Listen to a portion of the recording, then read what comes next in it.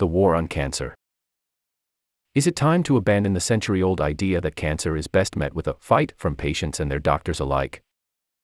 A 1938 poster from the Women's Field Army of the American Society for the Control of Cancer. Courtesy the Library of Congress. The likening of cancer to a hostile enemy goes back more than a century. To have a better understanding of the dread thing we know as cancer, just compare it with the war, wrote Cleveland's Commissioner of Health, R. H. Bishop, Jr., during the First World War. He continued, Prussianism might well be called the cancerous growth that is trying to kill the other nations of Europe, for cancer, of itself, is a lawless growth of body cells which destroys life if allowed to run its course. In the early 20th century, when patients were called victims, long before remissions became tenable for many, the idea of exercising a warlike campaign against cancer gained traction among philanthropists and expert physicians. Yet in their day-to-day lives, people rarely battled cancer. For thousands affected, fighting was not an option. Most died within a year or two of a malignant diagnosis. Cancer patients and physicians had little information, scant diagnostic tests, and few medications to consider. For the most part, people with cancer could not be helped except, for the lucky ones, by painkillers. In today's more promising climate, a fighting spirit appeals to many people with cancer. For some cancer patients I've known, it's been important to say, and for those around them to hear, that they're trying to summon their emotional and physical powers to do whatever they can to live longer. Some deploy combative phrases to give themselves pep talks, "You can beat this," as encouragement before and while receiving cancer treatment, even though they know full well that the outcome is beyond their control. Yet hawkish words, talk of battling, as opposed to, say, coping with cancer, have fallen out of favor among physicians, psychologists, and patient advocates. As a practicing oncologist, I avoided that sort of language. War metaphors seemed inapt for describing research or cancer care. And I recognize this risk. If a treatment doesn't work, if a tumor progresses, patients who have been led to believe that they're supposed to put up a fight against cancer may blame themselves, mistakenly thinking that they lacked sufficient strength or will, when it's the treatment that failed. Whichever way patients and caretakers are inclined to talk about cancer, the history of pugilistic language about the disease could help inform their attitudes. To better understand why fighting words about cancer are commonplace today, and why many experts have moved away from them, concerned about their potential to burden rather than help cancer patients, it's worth taking a look at their rise to prominence in the United States during the past century, and the debate that followed. A cancer-slaying sword figures centrally in the image selected by the New York City Cancer Committee as the winner of its 1928 poster contest. Arising from a handle fashioned like a caduceus, the blade appears over the slogan "Fight Cancer with Knowledge." This bold image represented the mission of the New York Committee's parent organization, the American Society for the Control of Cancer, ASCC, which would eventually become the American Cancer Society. After receiving more than 1,000 entries, the judges of the poster contest awarded first prize and $500 to the Brooklyn artist George E. Durant for his illustration. In the decades that followed, the Cancer Society incorporated the sword in its logo and fundraising themes. When U.S. Congress passed and the U.S. President Franklin Roosevelt signed legislation establishing the National Cancer Institute in 1937, a Washington Post headline announced, "Conquer Cancer adopted as battle cry of the Public Health Service," capturing the prevailing sentiment that defeating cancer warranted a warlike effort. The newest branch of the U.S. Public Health Service would counter malignancy on two fronts, the paper reported. Researchers at the institute would investigate cancer's causes and possible cures, while practicing physicians would extend established treatments to regions where medical knowledge and facilities were limited. At the time, most people with cancer sought legitimate medical care only after the disease had spread, if they did so at all. Fearing the knife, many patients delayed surgical consultation until it was too late. In the absence of effective medicines to treat cancer, quacks selling bogus cures flourished. Against this backdrop, the mantra "Fight Cancer with Knowledge" referred not to cancer biology or laboratory investigations, but to the public's understanding of disease and its proper treatments. Medical research, as we know it, was in its infancy and for the most part was not a priority for the ASCC until after the Second World War. Rather, the organization aimed to educate people about cancer so that cases might be caught early when established remedies, predominantly surgery and radiation, might be curative. Do not delay was another go-to phrase.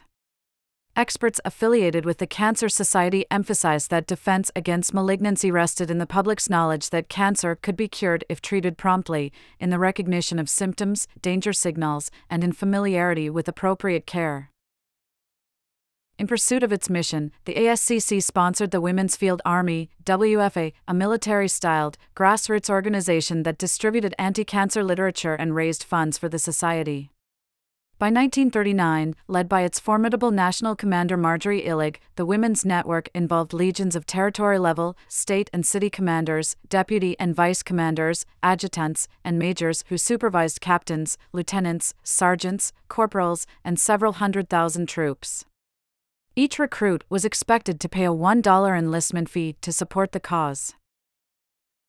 As another world war loomed, the WFA dug into military rhetoric.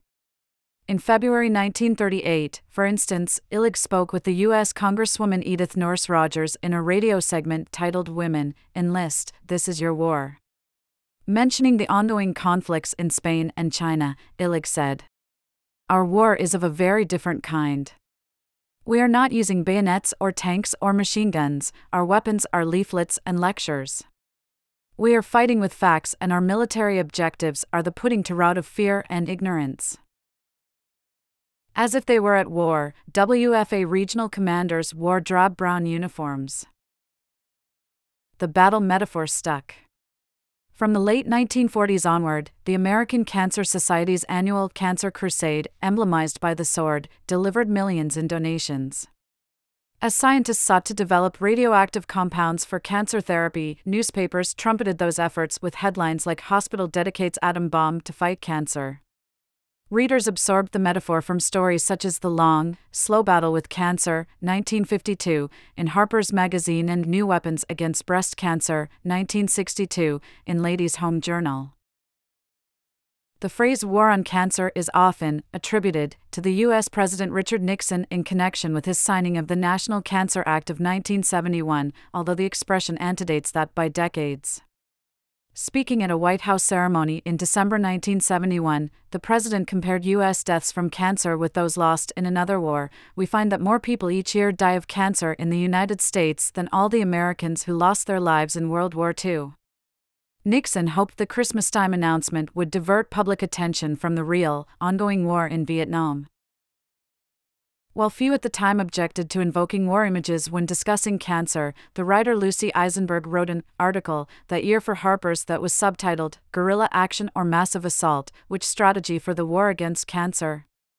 Scientists were silently opposed to the conquest of cancer legislation moving through Congress in 1971, she wrote, adding, "Its proponents, who are mostly laymen, claimed that breakthroughs in cancer are imminent, and that given enough money and the proper management techniques, man can conquer cancer just as he split the atom and landed on the moon."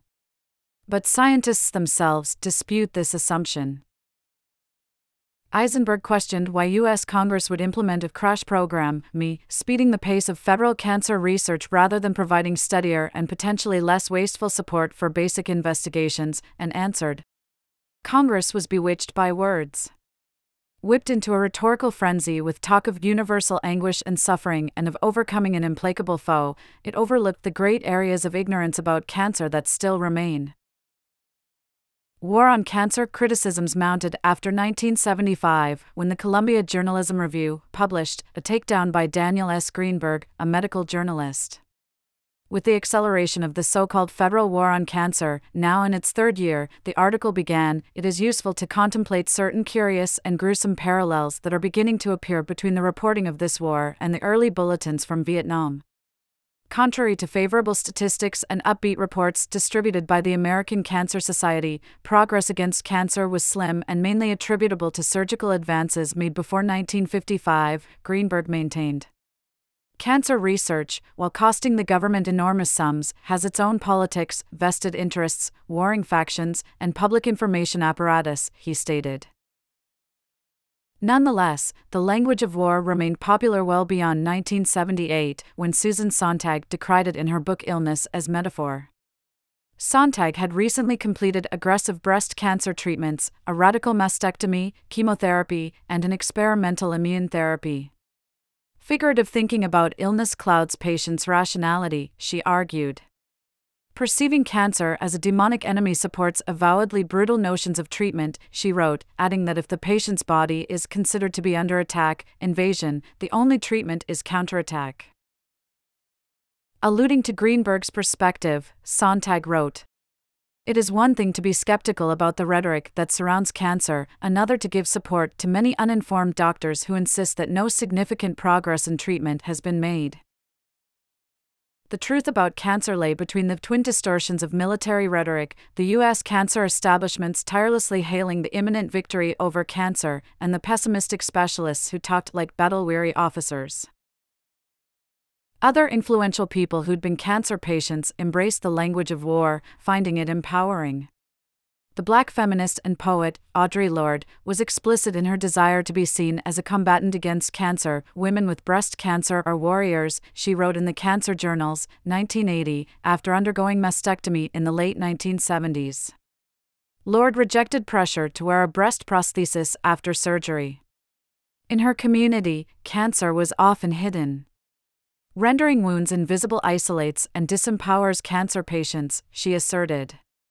Lorde compared her post-mastectomy figure with Moshe Dayan, the Israeli leader who wore an eye patch over his empty eye socket, a war wound. Nobody tells him to go get a glass eye. The world sees him as a warrior with an honorable wound, she wrote.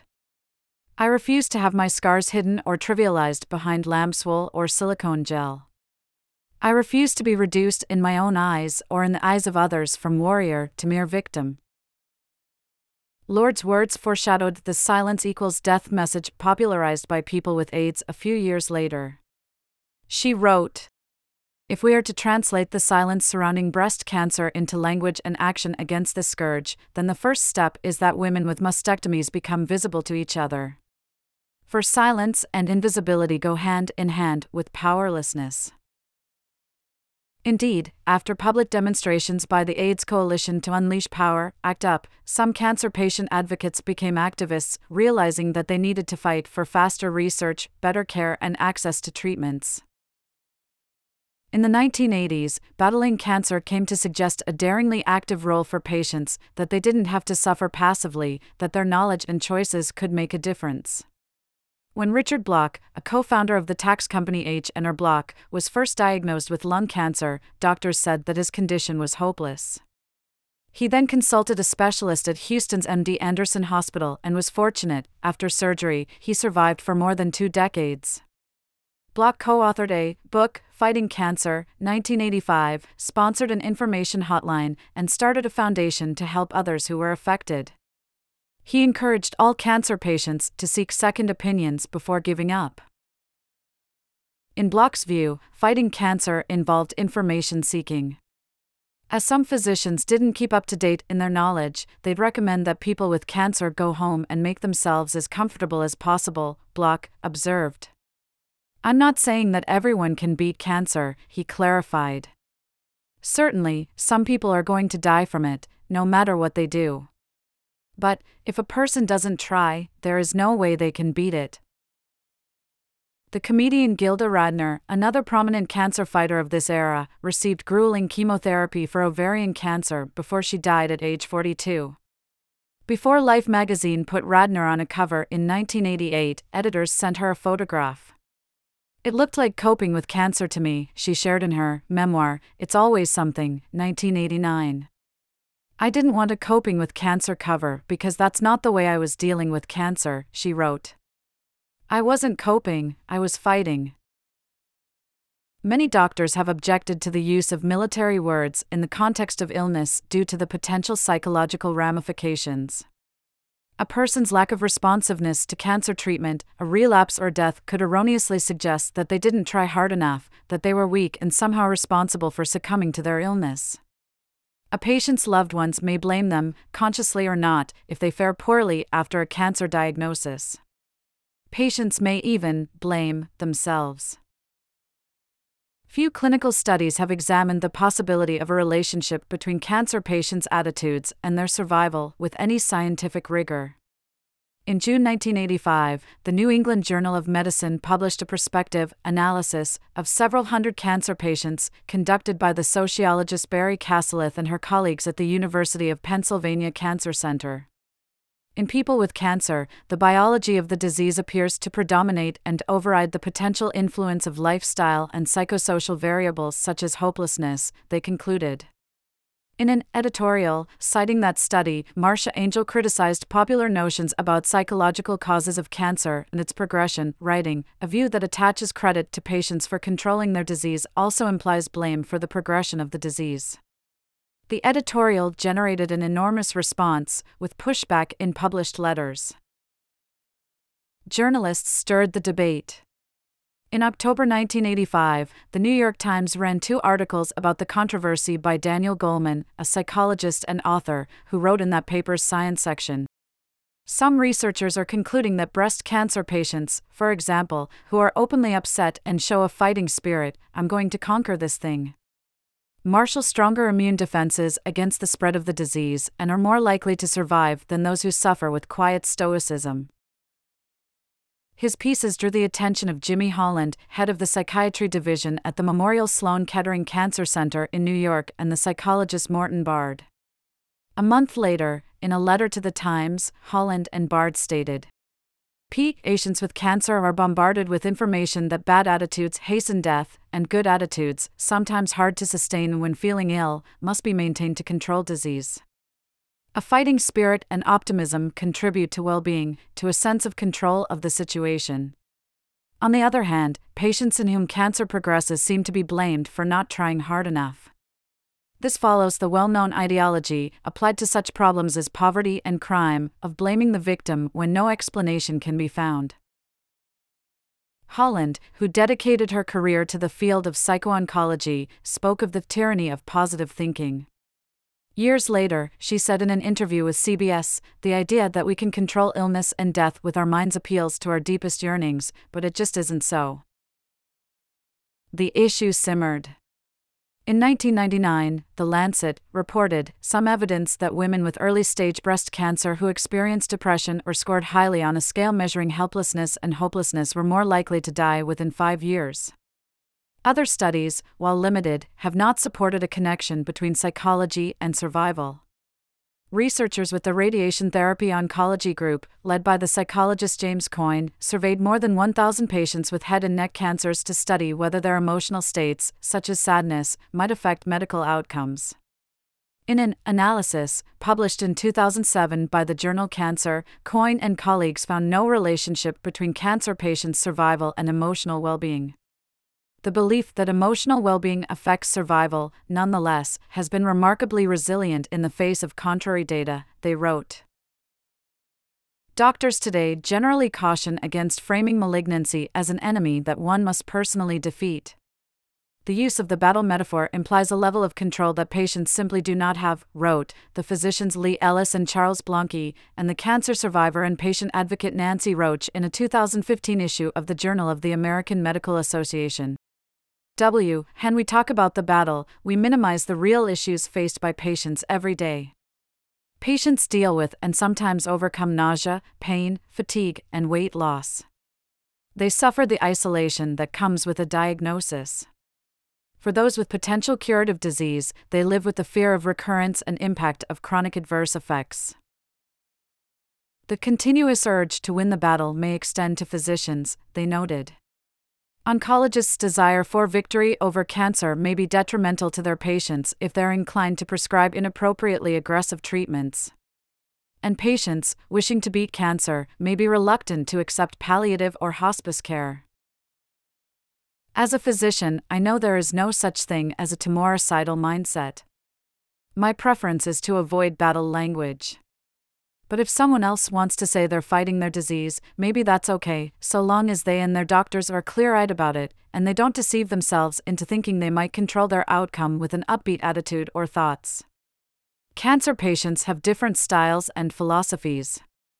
What's hurtful to one may be helpful to another.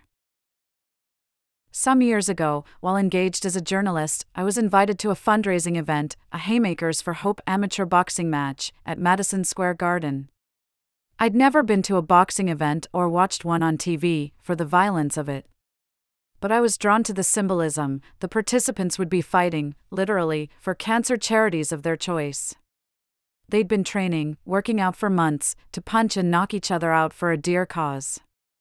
Unsure if I could handle it, I contemplated Leslie Jamison's book, The Empathy Exams, 2014, in which the author challenges herself, her empathy, by meeting people with behaviors and beliefs that differ from hers.